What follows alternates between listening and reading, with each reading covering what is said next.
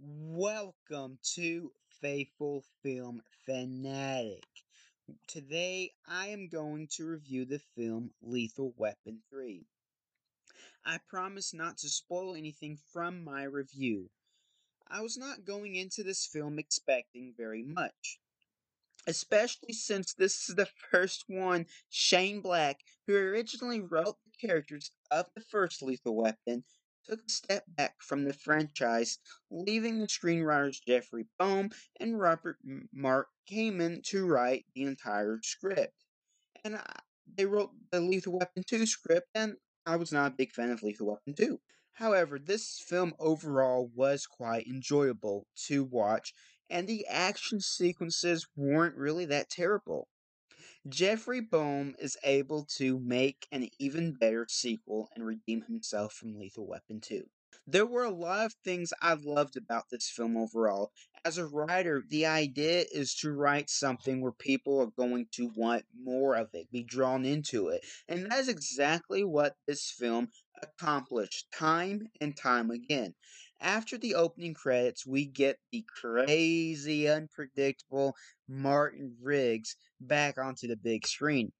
Jeffrey Boehm is able to find the perfect balance that Shane Black never achieved by having Martin Riggs being crazy and unstable, but not making it super depressing and sad to watch.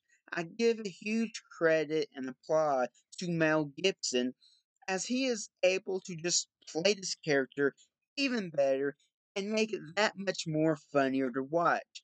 It never gets too overdramatic with the character, which would be quite easily to do since this character and the way the character is written out.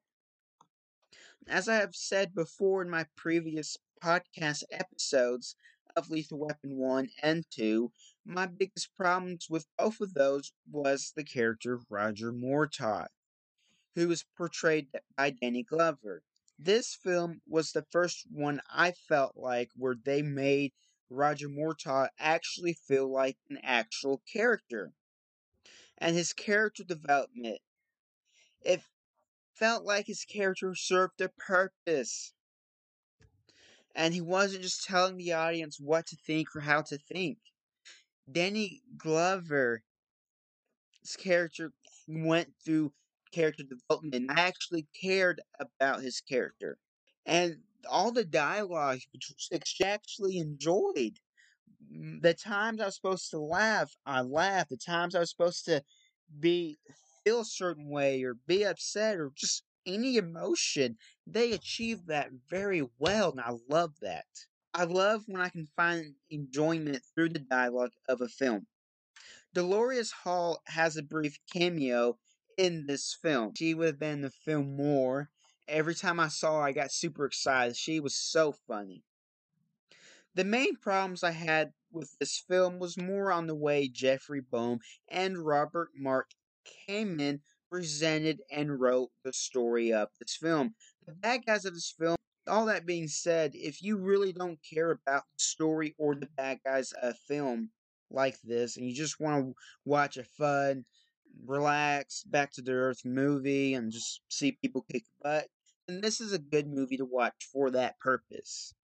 But if you are wanting more of a story, then you might have some problems with this movie. The story of this film is supposed to be that Riggs and Mortar are on the chase of a former LAPD officer who is selling confiscated guns and ammunition to local gangs. The film doesn't even get to that correction of the story until after half an hour in the movie. The story doesn't really pick up until 40 minutes of the film. In 40 minutes of the film, we as the audience have probably seen around 5 to 6, maybe more minutes of screen time of the main bad guy, Jack Travis. The only backstory we have of Jack Travis is the way people in the movie talk about him to other characters. There really isn't much of a backstory than that. Then 5 minutes of the film was just one long, drawn out role play of two characters having sex. I really did not like the way the writers timed this movie, and the way they treated the story. I felt like they were being disrespectful to the audience the way they went about writing the story and doing what they did with the story. It just felt like a slap in the face, honestly. Felt like the writer had drawn out this long sex scene so he wouldn't have to think of more things to write that actually needed to be there. Jack Travis, when he was on screen, his character was very boring, dull. I wish they would. His character had the worst dialogue in the movie and had some of the worst scenes of the movie. I wish they would have treated this character with some more respect and given him some better written lines and just made the bad guy that much more enjoyable. That way, the audience would have enjoyed the movie a bit more too. Other than that, and just wanting more of Joe Pesci and Dolores Hall, this film was actually pretty good. What do you think of this film? Do you like my review? Is there anything you would like me to review? Please message me on Facebook or TikTok at Terry Roy. Faithful Film Fanatic on Twitter. Red Hunter _16 on Instagram. I hope everyone has a good day. God bless you all.